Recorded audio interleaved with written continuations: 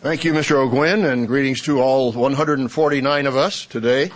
I like that. 49 is 7 times 7 plus 100, so there must be some good, encouraging meaning in all of that. Well, welcome to our guests, and particularly Mr. and Mrs. Whitaker. We appreciated having them here this week and getting to know them. I want to give greetings to all our brethren around the world. As you know, these sermons do go out to our brethren around the world. And we want you to know that we are enjoying Charlotte here today, even though the temperature is 94 degrees Fahrenheit. This is weather that Mr. Pardian really enjoys. I think you know that. In December 2002, our international headquarters were in San Diego, California, one of the most beautiful climates in the world. And in preparation for Charlotte, personnel had pre-move trips to locate housing here in Charlotte from San Diego. Mr. Pardian always enjoys warm weather, and he made 2 visits to Charlotte to try to find housing in December 2002 and January 2003. And on both occasions, he was met with freezing ice storms here in Charlotte. So today, at 94 degrees, you understand why Mr. Pardian has a smile on his face. But we again appreciate the warmth of God's people and the love and fellowship that you're all sharing. What is your most precious physical possession? Now, some of you might say your Bible, and that would be a very good answer. Some of you might say your little boy or your little girl. When I asked my wife, she answered, "What is your most precious possession?" She said, "My mind in good order." I thought that was a good answer. Well, the human mind is absolutely marvelous. Mr. Herbert Armstrong wrote about the human mind and the incredible human potential. On page 68, he wrote, "Can your mind grasp what matchless wisdom, power of designing and planning made our transcendent human potential possible? God first formed plant life, the flora. This was living matter reproducing itself, but without self-consciousness, without brain. Next, God created the fauna, animal life, in which he placed brain with a certain consciousness, yet without the thinking, reasoning, decision-making processes. But man, to be reproduced into the God family, was designed to have a godly type mind." Now here Mr. Armstrong describes some of the functions of the human mind.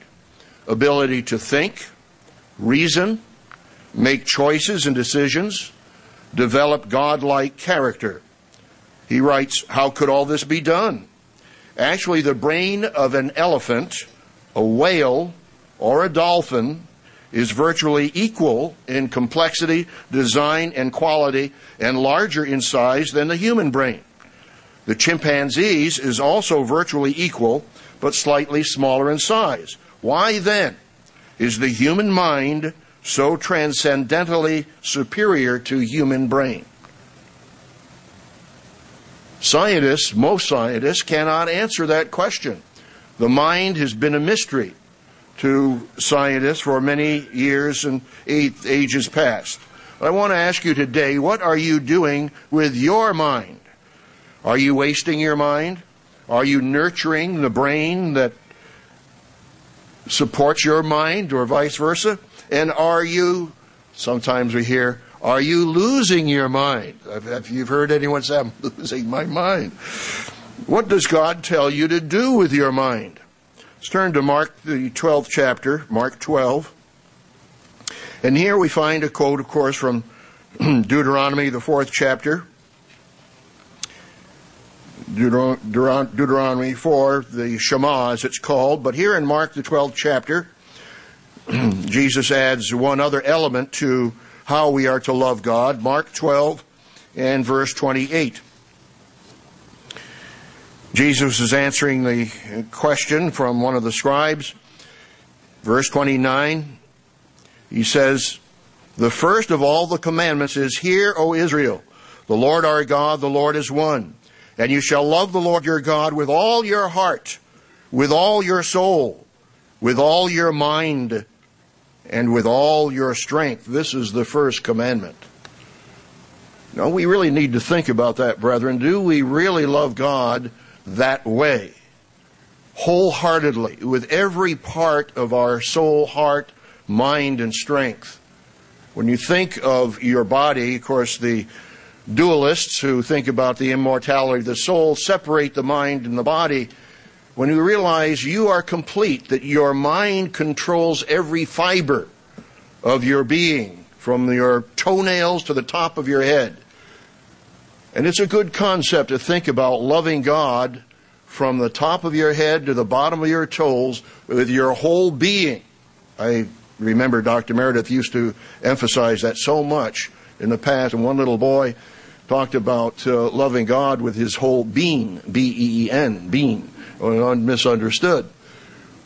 But we are complete in Christ, but we need to ask ourselves, are we really loving God that way? The title of the sermon is, Love God with Your Mind. And can you say that you are loving God with your mind and with your heart? And how can you love God with your mind? First of all, let's just briefly discuss what is the human mind. The human mind has been a mystery to scientists, and the difference between human mind and animal brain in terms of qualitative characteristics is enormous. How would you describe that difference between the human mind and animal brain? It's an incredible truth that few on the face of the earth understand, but you understand it. It's an incredible truth. One difference is that animals cannot understand the quality of time and space. In his book, Manhood of Humanity, The Science and Art of Human Engineering, 1921 book by a semanticist named Alfred Korzybski, he outlined the different forms of life, and this is what he called plant life, chemistry binding. Animals he called space binding. Human beings alone, however, he identified as time binding. Beings capable of learning from experience and passing what was learned across time to succeeding generations. Animals cannot do that.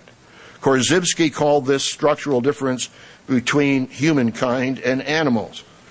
So he said, human beings alone are capable of learning from experience and passing on what was learned across time to succeeding generations. We've seen that in science, the development of engineering, technology, that one generation passes on the knowledge to a future generation. But as we have that capability, have we learned the lessons of history? And of course, you can see our telecast on that subject of the lessons of history. Because human beings, because they are not learning the lessons of history, will have to learn and relearn those lessons in the white throne judgment, as their past lives come flashing before them. So one difference between human mind and animal brain is time and space. Another is language. Korzybski wrote in Science and Sanity, an introduction to non-Aristotelian systems and general semantics. He contended that humans progress largely as a result of a more flexible nervous system capable of symbolism. Language allowed us to summarize or generalize our experiences and pass them on to others. This linguistic generalizing ability of humans, Korzybski contended, accounted for our amazing progress over animals. But the misuse, of course, of this mechanism accounts for many of our problems as well. No animal can produce the wide-ranging depth of human thought. Humans are unique, but they are incomplete. Human beings are not all there. As we said so many times at the feast, and at Sabbath services, why are we here? We're here because we're not all there. There's something missing in us. What is your mind? Your mind is the spirit in man combined with the human brain. And almost no scientist, psychologist, or psychiatrist understands that truth. Let's turn to 1 Corinthians, the 2nd chapter, 1 Corinthians 2. I was taking a graduate class one time, and the classic question came up. What is the human mind? And my professor could not really understand. He could not explain what the human mind was. And it is a mystery. Now, there are definitions, psychological definitions, and so forth. But what is the reality? 1 Corinthians 2 and verse 11. For what man knows the things of a man except the spirit of the man which is in him? An animal doesn't know the things of man because he doesn't have a human spirit. It's the spirit of man which is in him. Even so, no one knows the things of God except the Spirit of God. So the natural man does not know, does not receive, verse 14, the things of the Spirit of God, for they are foolishness to him. Nor can he know them because they are spiritually discerned. So the difference between animal brain and human mind is the spirit in man. All human beings have the spirit in man, and if you want to research hominids, which are called pre-flood creatures, how do you discern whether they were really human beings or not? The way you discern is whether there were fruits or characteristics of the human spirit in those hominids or in those creatures. But brain scientists describes the human brain and the human mind. Atheists try to describe the human mind in terms of physical, material methods or elements. In other words, there's no spirit element to human beings. We've got to describe it all in terms of chemical reactions or by electrical movements in the nervous system. But Dr. Robert Kuhn was a research scientist in brain research. And he attended Ambassador College, was an administrator at Ambassador College. And Mr. Herbert Armstrong quoted from him in the 1970 Plain Truth magazine, personal from the editor, January 1970. Mr. Armstrong quoted Dr. Robert Kuhn. Quote, this is Dr. Kuhn writing, "The brain is a computer," cries the materialist, pointing out parallel concepts in cybernetics and neurophysiology.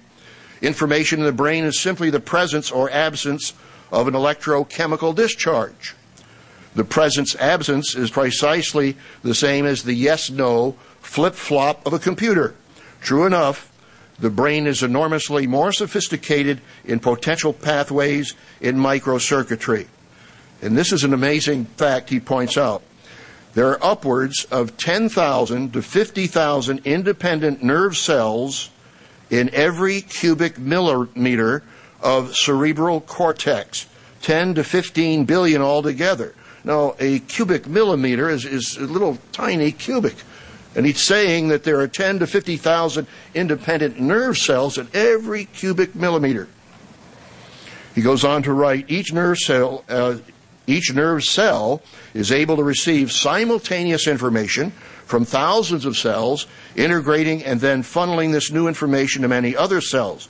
Consequently, Dr. Kuhn writes, the permutations and combinations of circuitry and sequences becomes astronomical. End of quote. I was wondering just what my brain capacity was. I won't ask what yours is, but the thought occurred to me, how much storage do you have in your brain? How many gigabytes of storage do you have in your brain? Actually, there was a question asked of a media program entitled Science Update. And this listener, Ryan Benning of Fresno, California, asked, how many gigabytes of storage does the human brain have? And so the program consulted Robert Burge, a chemist at the University of Connecticut. He says there's no definitive answer, but the brain, because the brain doesn't store information the same way a computer does, we can only try to estimate. So Robert Burge of the University of Connecticut states, quote, if each neuron were a bit of information, then you would have 5 terabytes of information in the human brain. Now, all of us computer experts know what a terabyte is. You start off with, more recently it's a megabyte, and then a gigabyte, and then a terabyte. And then the teraflops, of course, are trillions or hexillions, quadrillions of calculations per second. Computers can do that. So he goes on to say, but I suspect the human brain is storing much, much more than that, maybe 30 to 40 terabytes. And then, excuse me, and then the host of the program, Bob Herschen, goes on to say, That's because the brain stores information in packets through connections between neurons. So let me go back here to Dr. Kuhn's article, but the storage capacity of your brain is incredible. And then one estimate is up to 30 or 40 terabytes of information. You didn't know you had that much information in your brain, did you? No, it's amazing, and I don't know if it's happened to you, but every once in a while, there'll be a little, maybe a scent that I haven't smelled for years, and all of a sudden it's a flashback of something that happened to me 40 or 50 years ago. And I hadn't had that thought in 30 or 40 or 50 years. And it just tells you what is there stored in your brain. Now, Dr. Kuhn continues in his article in the Plain Truth magazine, January 1970, quote, "But is human mind entirely the same as animal brain? That's the crucial question. And to find the answer, we submit this fundamental issue to the unbiased arbitration of brain research." Quote, "Representative mammalian brains can be weighed, and in descending order they are, in terms of weight: whale, elephant, dolphin, man, gorilla, chimpanzee, and rat." I don't know if we want to be compared to rats, but comparative anatomical studies reveal a uniformity of distinct brain structures. Each structure is present in every brain of those mentioned, though their relative sizes vary. There is no qualitative difference among all the mammalian brains. Mentally, of course, man is unquestionably supreme. That's obvious. But he doesn't have the largest brain, and that's surprising. And so Dr. Kuhn and others have come to the conclusion through their studies and their research that the only answer to the difference between mind output of human beings and brain output of animals is a non-physical element. And we found the answer to that in 1 Corinthians 2. It is the human spirit. It is the spirit in man. So we briefly discussed the human brain and mind. So next I want to ask you, do you really appreciate your mind? Are you taking care of your mind? Mr. Whitaker in his sermonette discussed the matter of opportunity. And it's sad that many in the world are illiterate. Even though they have human minds and brains, they still are illiterate. The CIA World Factbook notes that over 2/3 of the world's 785 million illiterate adults, so there are 785 million illiterate adults estimated in the world, and over 2/3 of them are found in only 8 countries: Bangladesh, China, Egypt, Ethiopia, India, Indonesia, Nigeria, and Pakistan. Of all the illiterate adults in the world, 2/3 are women, because you could comment because they don't have the opportunity. Extremely low literacy rates are concentrated in 3 regions: the Arab states, South and West Asia, and Sub-Saharan Africa, where around 1/3 of the men and half of all the women are illiterate. And that's from the CIA World Factbook. So you have a physical mind and you have a brain. Are you really using that brain? Let's turn back to Isaiah, the 40th chapter. We see that perhaps we have 40 to 50 terabytes of storage in our brains. And yet, what is God's storage in His mind? Isaiah, the 40th chapter, in verse 25. Isaiah 40.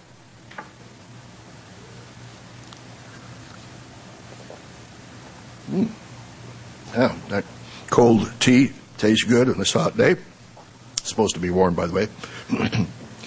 No, I'm not complaining. I'm just describing the element. You know, there's a difference between complaining and explaining, and I'm just mentioned a fact. That's all. It does taste good. Isaiah 40, verse 25. God says, "To whom then will you liken me? Or to whom shall I be equal, says the Holy One? Lift up your eyes on high and see who has created these things, who brings out their host by number. He calls them all by name." And of course, the traditional estimate of galaxies and stars. There were 100 billion galaxies, and each galaxy has 100 billion stars. And since that traditional summary, it's gone on to some places where scientists or astronomical physicists are saying it's infinite. They can't count them. They can't even estimate the number of astro bodies. And yet God knows every one of them. He knows the name of every single astro body. And if God knows the numbers of the hairs on your head, and of course some of us it's an easier count, but for others, it's quite extensive. God knows every hair on your head, and I would also suggest that He knows every molecule of your body. If He knows everything, knows all the elements of all the astro bodies and all their names. So we need to exercise our mind and our brain, and of course there are health principles for that. There are several research studies that have shown that exercising, does help the brain because you're circulating oxygen. This is from Newsweek, March 26, 2006. Exercise and the Brain is the cover article. For the first time, scientists have coaxed the human brain into growing new nerve cells simply by putting subjects on a 3-month aerobic workout regimen. And so they found out that with working with students, regardless of socioeconomic status, their intellect was boosted by aerobic exercises. And then, of course, there are the brain teasers and the brain exercises that even without exercise, hydration is good as well.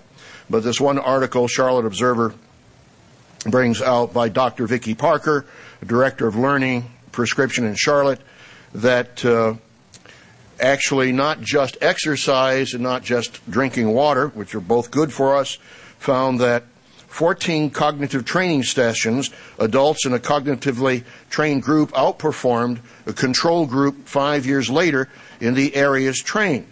So they had challenges to brain training. And there are all kinds of exercises in doing that, memorization, puzzles, other kinds of studies. And I think I've given you that puzzle before. I hesitate to do it because you probably won't hear the rest of the sermon. But I'll give you the puzzle anyway and challenge you.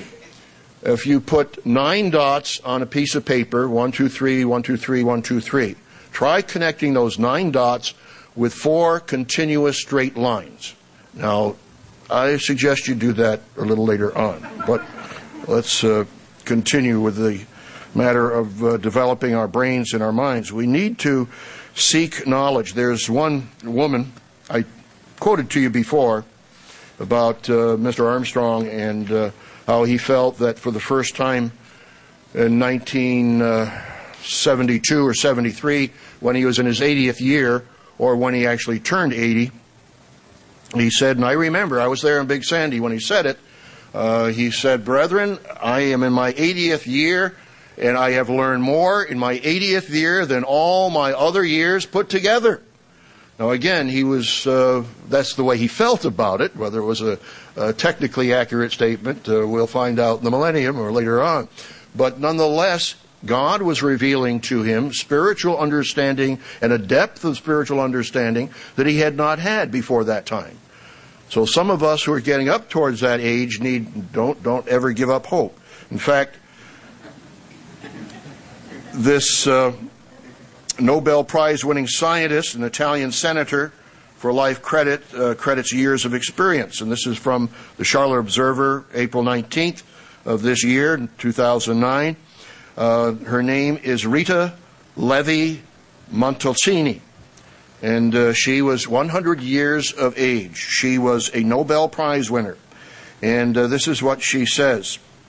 "At 100, I have a mind that is superior, thanks to experience, than when I was 20, she told the party. So again, anyone in here 100 or over? So there's still hope. And those of you who are 20, remember that when you become 100, you can be sharper than when you are 20. But we need to take care of our brains and our minds, and we need to seek energy. We need to seek truth. We need to seek knowledge. So the next section I want to cover is that of honoring God by seeking knowledge. We're to love God with all our heart, soul, mind, and strength. And we can honor God if we seek knowledge. But how do we seek knowledge? You know the scripture, but let's turn there to Proverbs, the first chapter. Proverbs 1 and verse 7. The fear of the eternal is the beginning of knowledge, but fools despise wisdom and instruction. Yes, there's carnal knowledge. There's the worldly knowledge. And that worldly knowledge may lead to vanity. As Paul wrote in Corinthians, knowledge puffs up. Those who are intellectually vain have their minds puffed up. But the fear of the eternal is the beginning of wisdom. And of course, Ambassador University and Living University had the foundational principle that the Word of God is the foundation of knowledge. And that's on the cornerstone of Ambassador Hall in Pasadena, California. I mentioned knowledge puffs up. That's 1 Corinthians 8:1. Knowledge puffs up, but love edifies. And I recommend also along the lines of being puffed up and pride that you listen to Dr. Scott Winnail's sermon, number 514, Remember Who You Are. He discusses the dangers and the characteristics of pride versus humility. Knowledge puffs up, but love edifies, it tells us in 1 Corinthians 8 and verse 1. Let's turn to 1 Kings, the third chapter, 1 Kings 3, and we'll look at the experience of one individual who had a great deal of knowledge. 1 Kings 3, and starting with verse 4.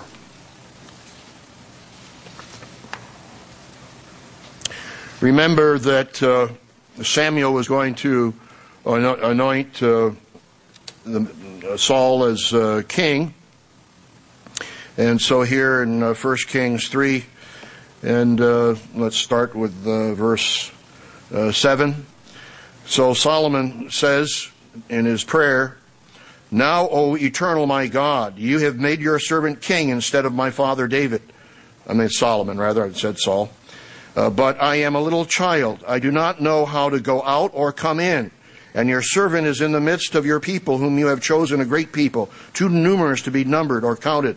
Therefore, give to your servant an understanding heart to judge your people, that I may discern between good and evil. Well, God has called us, brethren, to be kings and judges, kings and priests, and priest judges. And we need to have sound judgment, sound wisdom. We'll talk about that a little later. The speech pleased the Eternal that Solomon had asked this thing. And God said to him, Because you have asked this thing, and have not asked long life for yourself, nor have asked riches for yourself, nor have asked the life of your enemies, but have asked for yourself understanding to discern justice. And God tells him he's going to give him riches and honor in verse 13. But he cautions him to walk in my ways, verse 14, keep my statutes and my commandments as your father David walked, then I will lengthen your days. Solomon grew in wisdom and knowledge. In chapter 4, verse 29, God gave Solomon wisdom and exceedingly great understanding and largeness of heart, like the sand on the seashore. Yes, probably 40 terabytes of storage. Thus Solomon's wisdom excelled the wisdom of all the men in the east and all the wisdom of Egypt. For he was wiser than all men, than Ethan the Ezrahite, and Heman, and Chalcol, and Darda, the sons of Mahal. And his fame was in all the surrounding nations. Now listen to this, verse 32 of 1 Kings 4. He spoke 3,000 proverbs. Now, can you speak one proverb? Proverbs 9:7, the fear of the Lord is the beginning of knowledge. I know one. And of course, Proverbs 9:10, the fear of the Lord is the beginning of wisdom. Proverbs 1:7, the fear of the Lord is the beginning of knowledge. Knowledge, Proverbs 1:7, wisdom, knowledge, Proverbs 9:10. But he spoke 3,000 proverbs, and his songs were 1,005. Have you created any songs? Some of you might be a composer or so.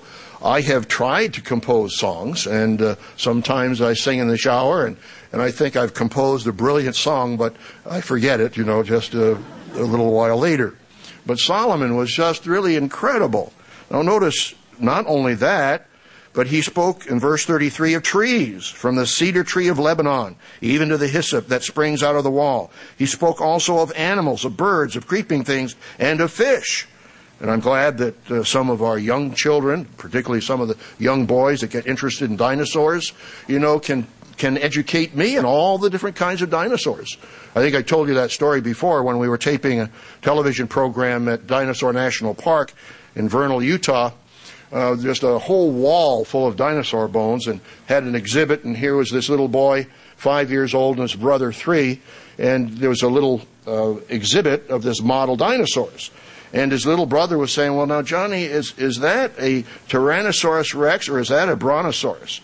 And his older brother said, well, Jimmy, you should know that a Brontosaurus only has 3 fingers, while the Tyrannosaurus Rex has 2. So, I mean, here's this 5-year-old lecturing his 3-year-old on the elements of the dinosaurs. And, of course, I think some of our children know all the different kinds of whales. There's the humpback whale and the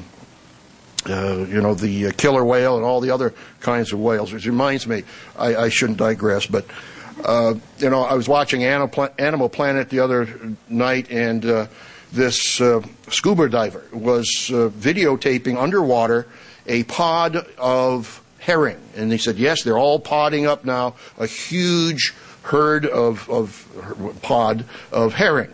And seagulls were attacking from the top, and dolphins were attacking from the bottom.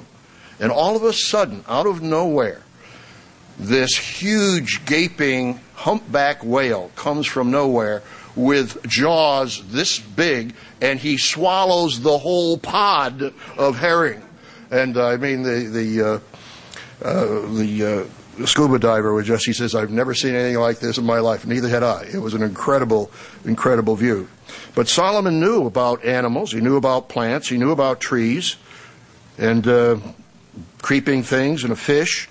And men of all nations, from all the kings of the earth who had heard of his wisdom, came to hear the wisdom of Solomon, verse 34. So we need to seek knowledge, and I hope that all of us understand the desire that we need to educate ourselves, that really the solution to the world is, of course, the return of Christ. But beyond that, the solution requires world peace to be brought about by education, a re-education. And it isn't just that there is going to be a government of peace over all the earth, because Christ is the Prince of Peace, but people will be taught the way of peace. They cannot be peaceful unless they know and are educated to God's commandments, His laws, His statutes, the relationships of how to love one another, how to love God with all your heart, soul, and mind and strength. And we, as God's kings and priests in the millennium, will have to re-educate people. But we must be educated ourselves. And Proverbs 17:16, I don't know if you're in Proverbs, no, we were in 1 Kings, but just another one that often happens to students who do go to college. And I know I was somewhat that way. I had a scholarship to an engineering college, and I enjoyed, I did well in the courses that I enjoyed, but I didn't discipline myself to study hard in the courses that I was uninterested in. And so it warns us here in Proverbs 17, verse 16, in terms of our approach to education. Why is there in the hand of a fool the purchase price of wisdom, since he has no heart for it? And we found that throughout Ambassador College and many years of teaching, that people, if they don't, they may have the money for it, but they don't have the heart to learn. And all of us, if we're going to love God with all our heart, soul, mind, and strength, we need to have the heart to learn and to study God's way of life and true education, and to apply it and later teach it. Of course, there are many opportunities for education for all of us. We have the Tomorrow's World Bible Study course, online and the hard copy. And now we have, we're reaching 140 or so nations around the world online and with a hard copy.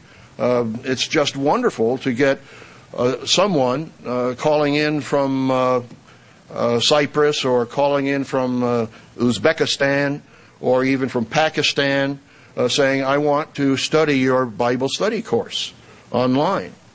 And we are pioneering, of course, for tomorrow's world. It's just wonderful. John 8 and verse 32, Jesus said, "You shall know the truth, and the truth shall make you free." But he said in verse 31, "If you abide in my word, you are my disciples indeed." In other words, you've got to abide in his word. You need to know his word. You need to internalize his word and have it a part of you. We just thank God for the truth and true knowledge. And we all understand that we are living in an age of evolutionary philosophy, and that evolutionists deny, whether they realize it or not, are denying reality. Because God says in Psalm 14 that the fool has said in his heart, "There is no God." As I said on one telecast about the proof of God, I didn't say that. God said it. You know, you are a fool if you don't believe in God, if you know God. So evolutionists are denying reality. The greatest reality is the existence of God and who and what he is and our relationship to him. Carl Sagan really downgraded or denigrated the whole idea of the meaning of life. And he wrote in his book, Broca's Brain, pages 285, 286, he said, "There are many legitimate scientific issues relating to origins and ends. What is the origin of the human species? Where did plants and animals come from? How did life arise? The earth, the planets, the suns, the stars. Does the universe have an origin? And if so, what?" And finally, a still more fundamental and exotic question, which many scientists would say is essentially untestable and therefore meaningless. And that question is, why are the laws of nature the way they are? Is that a meaningless question? Well, they're still trying to figure that out. In fact, Stephen Hawking, who is getting near the end of his life and who wrote The History of Time, and who, of course, pointed out that time had a beginning and the universe had a beginning, he is trying to figure out the purpose and the meaning of the universe. Why is the universe here? Why is it here? He can't answer that question. We know why it's here. It's here waiting for the children of God, the children of the resurrection, to inherit the universe after we have inherited the earth and taught and ruled with Christ for 1,000 years. Not only was Carl Sagan off base, but Aldous Huxley. And I hope you all have the latest Tomorrow's World magazine, the July-August issue. Dr. Meredith's editorial is called Spirit Warfare. And this is what he writes on page 30.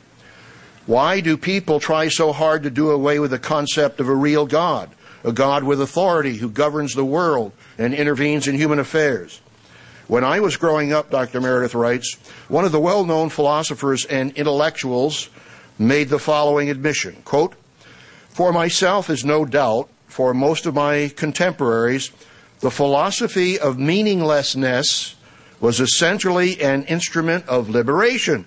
The liberation we desired was simultaneously liberation from a certain political and economic system and liberation from a certain system of morality. We objected to the morality because it interfered with our sexual freedom. There was one admirably simple method of confusing these people and at the same time justifying ourselves in our political and erotic revolt. We could deny that the world had any meaning whatsoever." End of quote. That's Aldous Huxley, Ends and Means, page 270. Dr. Meredith continues, "Do you see? These so-called intellectuals, now increasingly in charge of our whole way of life, even our businesses and our banks, have the basic concept expressed above. They do not believe in the God of the Bible. It is just as simple as that. Such a belief and such a respect for the inspired Bible is rejected because, quote, it interferes with our sexual freedom," end of quote. Paraphrasing Huxley's comment. Of course, other vanities and lust for money and power enter into the equation as well. So those who have sought knowledge and yet have denied the foundation of knowledge are, as God would call them, fools. They don't know the truth. But you have the truth, and you need to continue to seek the truth and to seek to educate your mind, your brain, and keep it healthy and keep it alive. There are, of course, Living University classes, and I hope that many of you will sign up for them in the fall. And again, you need to put your heart into it if you do sign up. There are, by the way, a trend in online universities. MIT, Harvard, and Yale, and many of the major universities are putting free courses online. And I did test or take a look at one of them the other day. I think it was Introduction to Calculus. I think it was an MIT course, free. And I found the first 10 minutes very interesting. But after that, I lost interest. But there are other classes that are available. This is from Time Magazine, April 27th, 2009. Some of the favorite classes that are online free. You don't get credit for them. And this is Walter Lewin, MIT, Physics, Classical Mechanics. It's available on YouTube, EDU, iTunes U, Academic Earth. Highlight a death-defying wrecking ball trick. So if you want to see that, take a look at that class. Another one is Amy Hungerford, Yale University, English, the American Novel, since 1945. And then one from Stanford University, Geography of U.S. Elections. Highlight the dissection of red and blue states. And then from Gapminder Foundation, Debunking Third World Myths. Highlight an insanely cool-looking statistics slideshow. Anyway, there are courses, free courses available online these days. We need to seek knowledge, but we also need to seek wisdom. And let's turn to James, the first chapter, James 1. How often do you ask for wisdom? When was the last time you asked God for wisdom?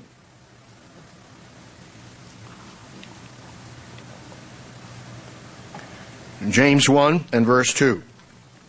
My brethren, count it all joy when you fall into various trials, knowing that the testing of your faith produces patience. But let patience have its perfect work, that you may be perfect and complete, lacking nothing.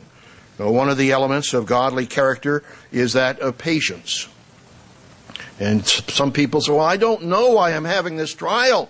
And they're obsessing over trying to find out. Well, we should try to find out. If there is a cause, we need to know the effect. But if we don't know, there is one lesson you should learn from your trial. Patience. Let patience have its perfect work, that you may be entire, lacking nothing. He that endures to the end, the same shall be saved. We need to persevere to the very end, regardless of our circumstances. But he goes on to say, verse 5, if any of you lacks wisdom, let him ask of God, who gives to all liberally and without reproach, and it will be given to him. But let him ask in faith, with no doubting, for he that doubts is like a wave of the sea driven and tossed by the wind. For let not that man suppose that he will receive anything from the Lord. He is a double-minded man, unstable in all his ways. Are you focused in your mental approach? Are you committed to loving God with all your heart, soul, mind, and strength? A double-minded man is unstable in all his ways. In my past life, I've sat on the fence, and it's a very uncomfortable position to be in. But once you commit, once you make that surrender, Dr. Meredith has talked about it, Mr. Armstrong spoke about it, unconditional surrender, where you surrender your whole mind, body, soul, and spirit to God from the top of your head to the bottom of your toes, and you don't hold back anything. You don't say to God when you're being baptized, well, I'm going to give you my whole body, but I'm going to reserve my little finger to do whatever I want with it. And I'm going to give you all of my time, 24 hours a day, except for 30 seconds, and I'm going to do what I want to do, my own thing in that 30 seconds. It has to be complete. It has to be total. It must be unconditional surrender, total surrender to God. We cannot be double-minded. We need to be focused and committed. So we must seek wisdom, and God promises us to give us wisdom. We have in our sermon library, by the way, number 39, 7 Keys to Wisdom by Dr. Meredith. Number 238, Godly Wisdom. Number 359, 7 Pillars of Wisdom by Dr. Winnail. Let's turn over the page here to James, the 3rd chapter, James 3. And he tells us about two kinds of wisdom. There is heavenly, as it's called here in the subtitle, versus demonic wisdom. Verse 13 of James 3. Who is wise and understanding among you? Let him show by good conduct that his works are done in meekness of wisdom. But if you have bitter envy and self-seeking in your hearts, and how much have we seen, even administratively, some people who've had selfish ambition, which is one of the fruits of the flesh, not one of the fruits of the Spirit. We had a couple ministers who said, well, I wasn't made regional director, and he was not even in that same region. And he says, I'm out of here. He had selfish ambition. Another local elder was disappointed because he was not made pastor of the congregation when his pastor was transferred. And he left. It exposed their selfish ambition. If you are self-seeking in your hearts, you're not willing to serve, as we heard in the sermonette, then we'll be happy. Whatever position we're in, whether we're washing someone's feet as a servant, we will be happy because we have a foot-washing, serving attitude. Do not boast and lie against the truth. Verse 15, this wisdom does not descend from above, but is earthly, sensual, demonic. For where envy and self-seeking exist, confusion and every evil thing are there. But the wisdom that is from above is first pure, then peaceable, gentle, willing to yield, full of mercy and good fruits, without partiality and without hypocrisy. Now the fruit of righteousness is sown in peace by those who make peace. So the wisdom from above is going to have the fruit of peace. I remember the first time, again, I shouldn't digress, tell you all these stories, but I remember the first time when I was asking God for that because I had to make a decision. We arrived with the ambassador students. I was president of the ambassador chorale and leading the students as we arrived one day late and then midnight at the Grand Canyon in Arizona after being at the feast in Big Sandy in 1963. And two ambassador students came to me and they said, Dick, they said, we want to go down to the Grand Canyon and walk all the way down and back, tomorrow. I said, what do I do? Do I let them go down there or not? Maybe they'll never come back. Or what? So I said, I think God did give me wisdom. And I said, okay, I'll tell you what, you be here before sunrise tomorrow morning, 6 o'clock, come to my room. And if you're here at 6 o'clock, I'll decide then whether you can go down. So they were at 6 o'clock, and I said, okay, you can go down to the bottom of the Grand Canyon, but you better be back up here by sunset. So I'll know that you're okay. And come to my room, by sunset. So sunset came, and they didn't come to my door. And I said, I've made the wrong decision. But they came about 20 minutes late, and they said, well, we came back up an upper path. We were back up here by sunset, but we had to walk about a mile to get back here to your dormitory. So anyway, I was pleased that God helped me in making that decision. I hope you pray for wisdom every day. God gives us wisdom, and we honor Him by using wisdom, which leads to peace. Let's turn to Proverbs, the 15th chapter. I'll tell you another story. I may have told you that story before. But when I was working as a transportation engineer and living at Virginia Beach, it was about a mile from the beach at my landlady's house, apartment, and I was commuting, taking a bus, and I had to walk about a mile from Virginia Beach to my apartment on the lake. It was very nice, very pleasant. But as I was walking, this got almost near to my apartment. In this house, there were two apartments, the landlady and myself, and the apartment in her house. And this boy started throwing rocks at me. And I said, is this boy throwing rocks at me? And another one whizzed by my head. And I said, yes, this boy is throwing rocks at me. And so I went over, squeezed his hand so he dropped all the stones that were in his hand. And as I just started walking into the driveway, this huge Eldorado Cadillac convertible came by, and this huge guy, Bermuda shorts and hairy legs. He said, did you touch my boy? I said, your boy was throwing rocks at me. And of course, having played football, I was starting to get my macho football attitude up towards him. I started to go towards him, and I remembered the proverb, because I've been studying Proverbs every day. When I was there, Proverbs 15, verse 1 says, the soft answer turns away wrath, but a harsh word stirs up anger. And I think God helped me. And I said, "I'm sorry, sir." He said, "Well, don't let it happen again." And he left. I could have gotten, I don't know how he would have ended up, or how I would have ended up.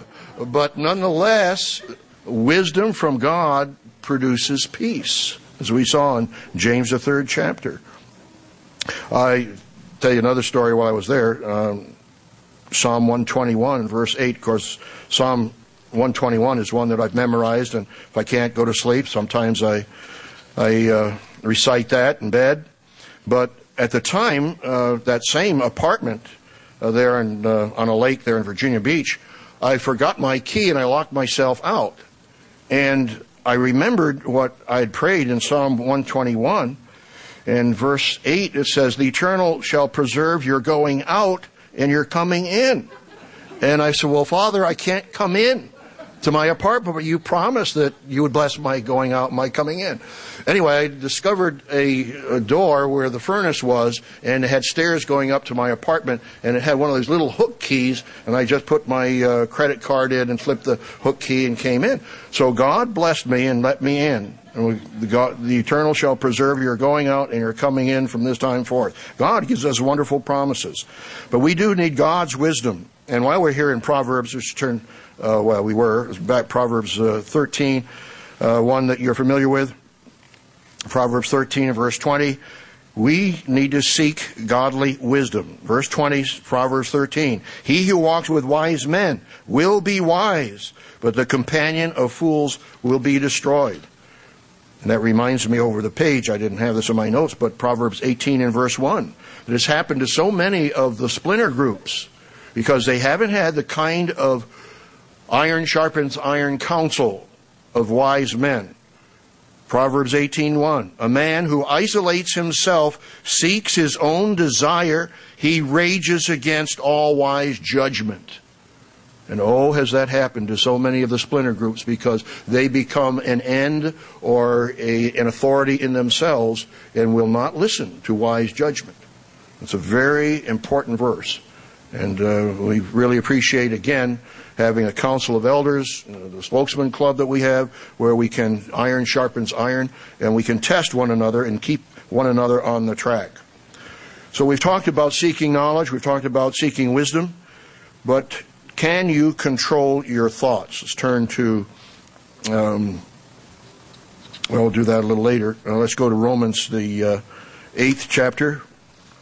Romans, the 8th chapter. Of course, you know where we're going there. Another memorization verse, Romans 8:7.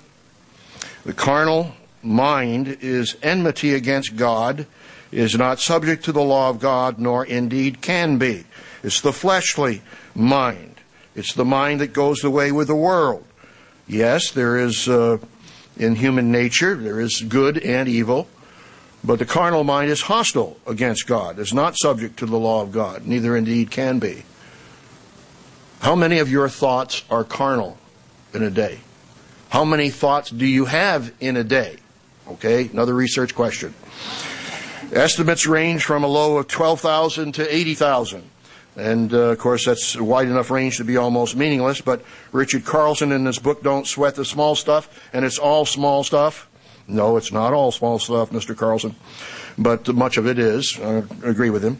He writes, "It has been estimated that the average human being has about 50,000 thoughts per day." That's on page 165 of his book. Another book by Michael Clarkson on page 5, Quick Fixes for Everyday Fears. He writes, quote, "The average person has 66,000 thoughts per day. 2/3 of them," he writes, are negative. The University of Wisconsin research shows that the things people worry about, 40% are about things that never occur, 30% are about things from the past, 12% are needless concerns about health, 10% are petty and miscellaneous cares, and only 8% are legitimate concerns. In other words, most worry is wasted, even counterproductive energy. So you didn't know you had 50 or 60,000 thoughts in a day. How many of them are carnal? How many of them are hostile towards God? How many of them On the other hand, loving and supportive, honoring, obedient to God's way and His commandments. Romans 8 and verse 6. We've read Romans 8 and verse 7.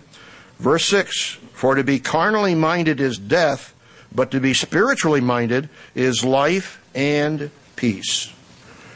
Now, some people just don't really think.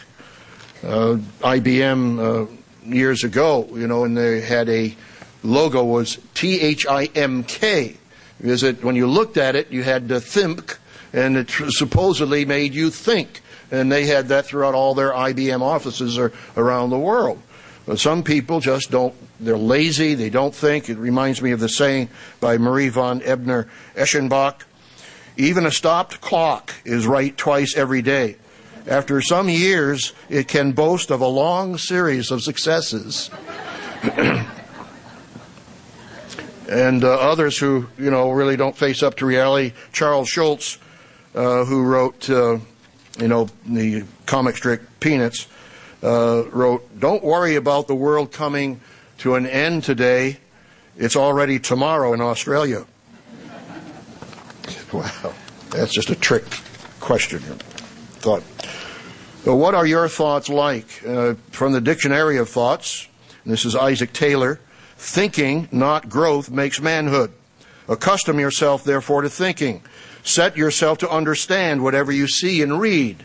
To join thinking with reading is one of the first maxims and one of the easiest operations. And today people don't read all that much. My wife and I are visiting a nephew, and he's age 7, I think. And his mother had him read to us from the book of Daniel. And he was reading the book of Daniel better, his mother said, he reads better than his father does. But he was reading very fluently, all of the 4-syllable words and so forth. Reading is very important. And I hope that I feel guilty in reading books because I think it takes up too much time. But, you read a little bit every day. Of course, I read a lot and researching and preparing sermons and telecasts and articles and so forth. Here's one on thought by A.B. Alcott. Thought means life, since those who do not think do not live in any high or real sense. Thinking makes the man. So I hope that we are thinking, that we're using our minds to God's honor and His glory. How does God think? Let's turn to Jeremiah, the 29th chapter. Jeremiah 29, as I quoted my wife some time ago, that one of the greatest blessings we have is that we can think the thoughts of God. One of the greatest blessings God gives us is the ability to think the way He thinks. In fact, we're told to repent, which means to turn around our way of thinking to God's way of thinking. Jeremiah 29 and verse 11. Of course, this is speaking of the time when the Babylonian captivity would be completed. In verse 11, Jeremiah 29, for I know the thoughts that I think toward you, says the Eternal, thoughts of peace and not of evil, to give you a future and a hope. Then you will call upon me and go and pray to me, and I will listen to you. And you will seek me and find me when you search for me with all your heart. I will be found by you, says the Eternal, and I will bring you back from your captivity. I will gather you from all the nations, from all the places where I have driven you, says the Eternal, and I will bring you to the place from which I caused you to be carried away captive. Oh, God wants us to be willing to take correction, because His ultimate purpose is to bring peace. That we can learn how to be peace if we learn the lessons we need to learn. So what thoughts should we really have? What does the Bible reveal about Christ's mind? And what was His purpose and His character like? Let's turn to Philippians, the 2nd chapter. Philippians 2. As we saw in the sermonette, our attitude must be one of service, and certainly that is brought out here in Philippians 2 and verse 5. Let this mind be in you, which was also in Christ Jesus, who being in the form of God did not consider it robbery to be equal with God, but emptied Himself, as the margin has, but made of himself of no reputation, taking the form of a bondservant, and coming in the likeness of men. And being found in appearance as a man, he humbled himself and became obedient to the point of death, even the death of the cross. The mind of Christ was one of service. Can you apply that mind, that attitude, every day? Let's turn to Philippians 4. Of course, you know the thoughts that God gives us in Philippians, the 4th chapter. He tells us to rejoice in the Lord always, verse 4. Then verse 6, be anxious for nothing, but in everything by prayer and supplication with thanksgiving. Let your requests be made known to God. And the result is fantastic. The peace of God, which surpasses all understanding, will guard your hearts and minds through Christ Jesus. The fact that you request anything from God and you do it with thanksgiving is an act of faith, because you're thanking God, in essence, for the privilege of asking, but you're also thanking Him for an anticipated answer to your request. And that brings about peace. If any of you here are anxious, take this verse, when you go home, and read it, pray about it, and ask God for that peace of mind. I won't turn there, but Isaiah 26:3, that he that has his mind stayed on the Lord will have perfect peace. That's a paraphrase of Isaiah 26:3.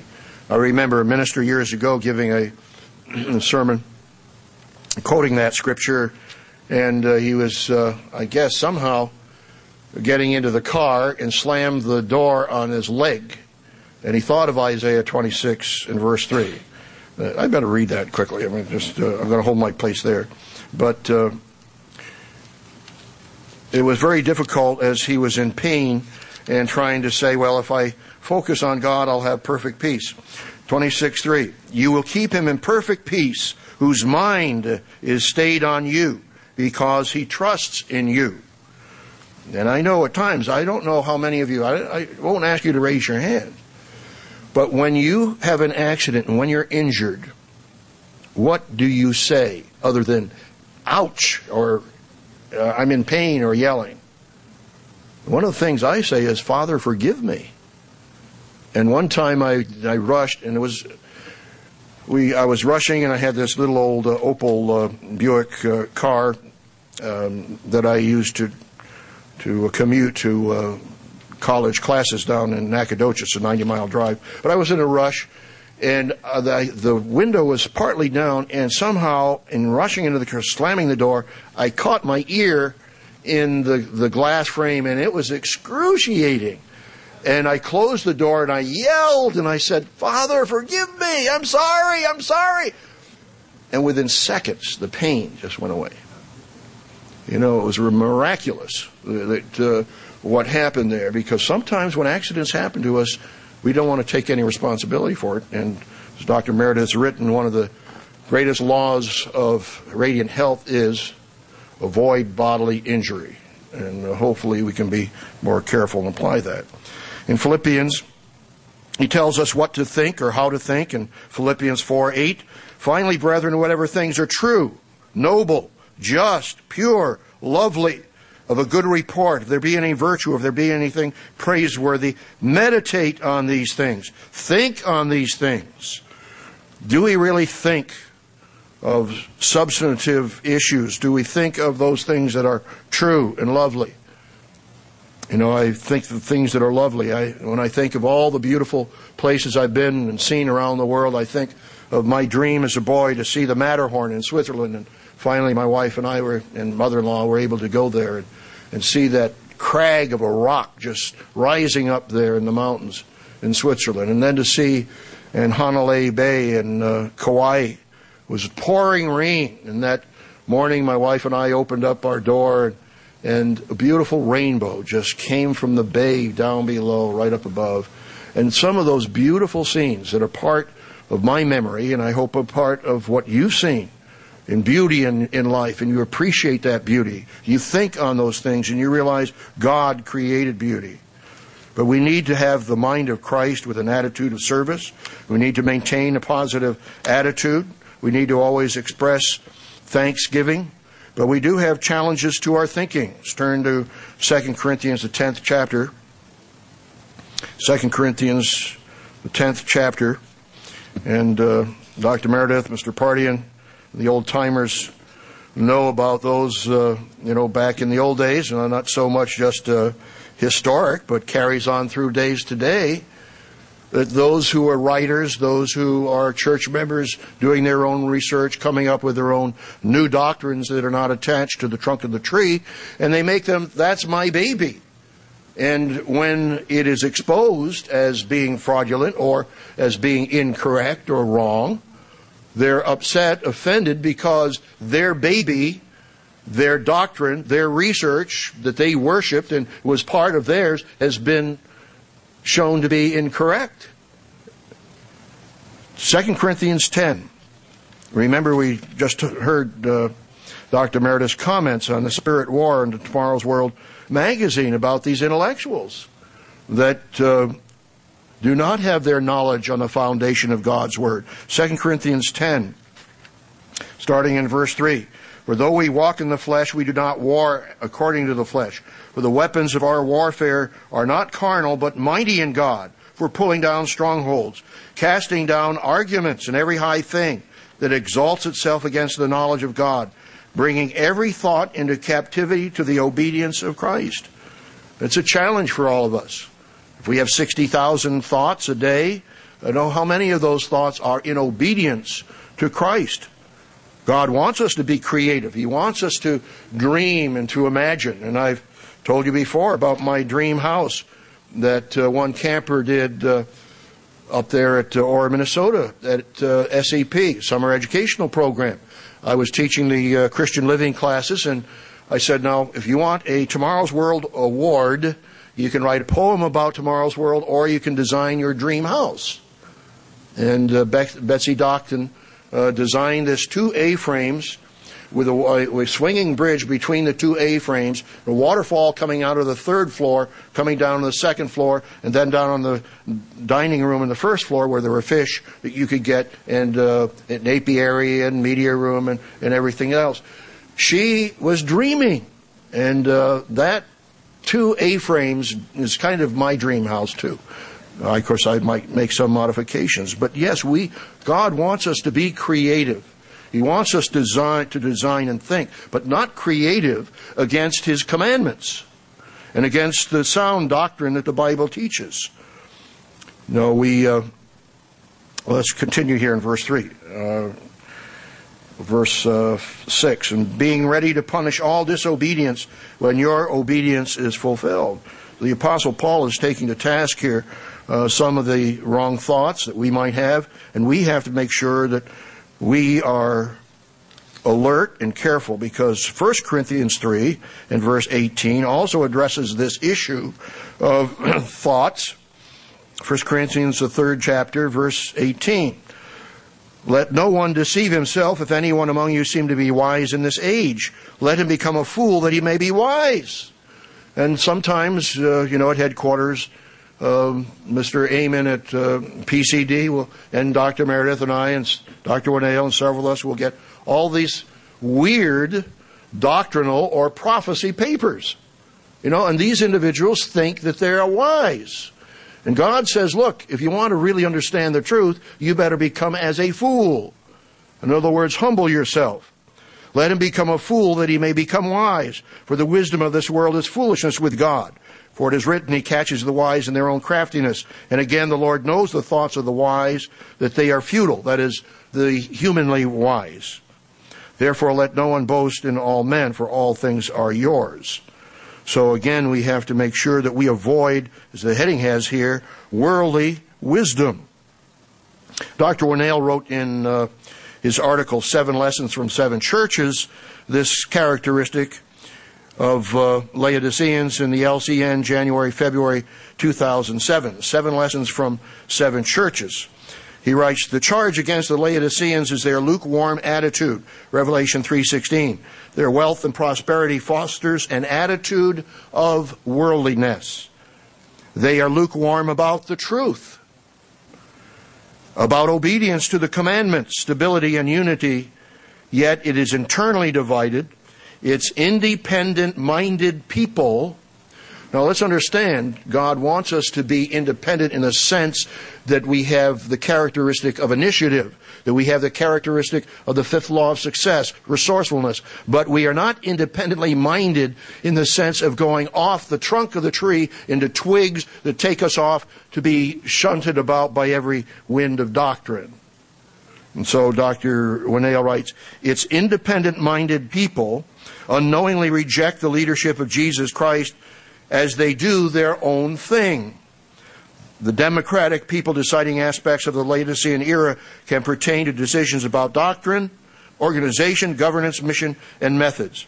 This lukewarm attitude is prophesied to be dominant in the Church of God at the end of the age.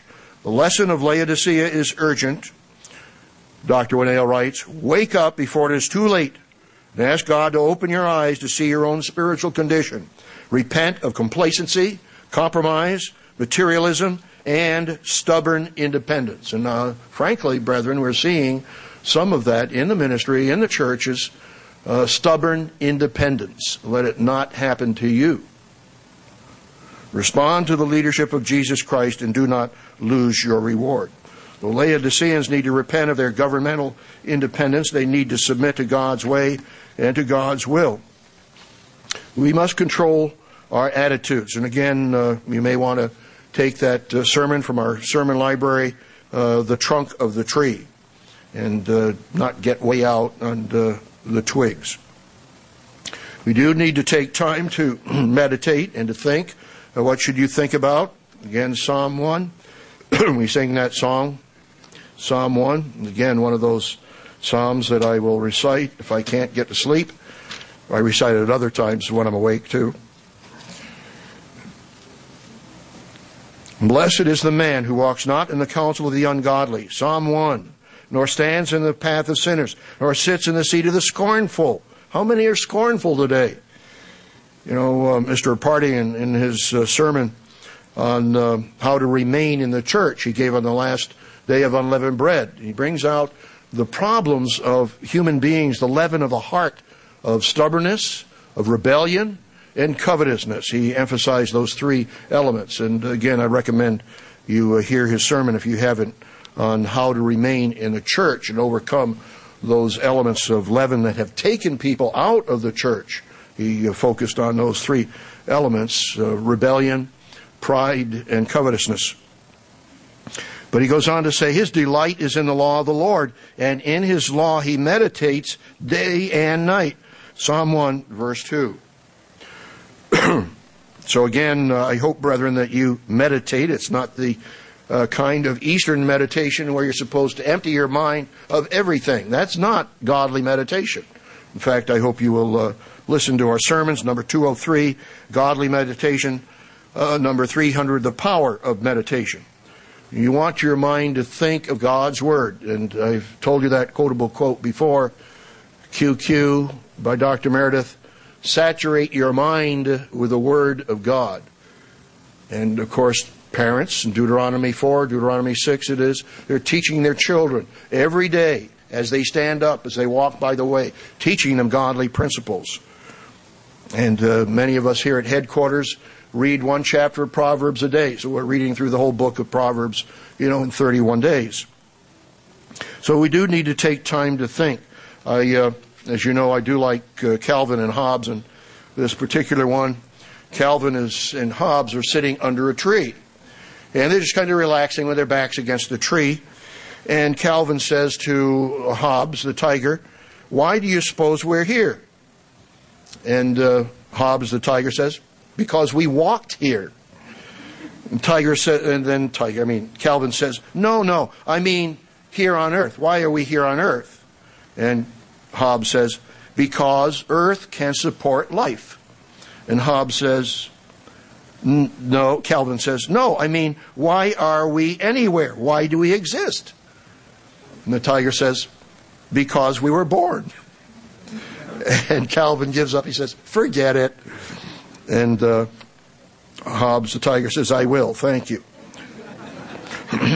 Now, at least Calvin had the right questions. He didn't get the answers from Hobbes or anyone else. So we need to take time to think. And I won't ask you to raise your hands. How many of you actually take time to think? You know, I shouldn't tell all my secrets, but, you know, sometimes I walk around the building, and sometimes I'll come up and get a cup of coffee, and I'll go down the stairs here, and in the afternoon, and sit on the stairs in the sunshine, sipping my coffee and thinking, and sometimes praying. I hope you all do that sometime or other. You know, the old saying, stop and smell the roses.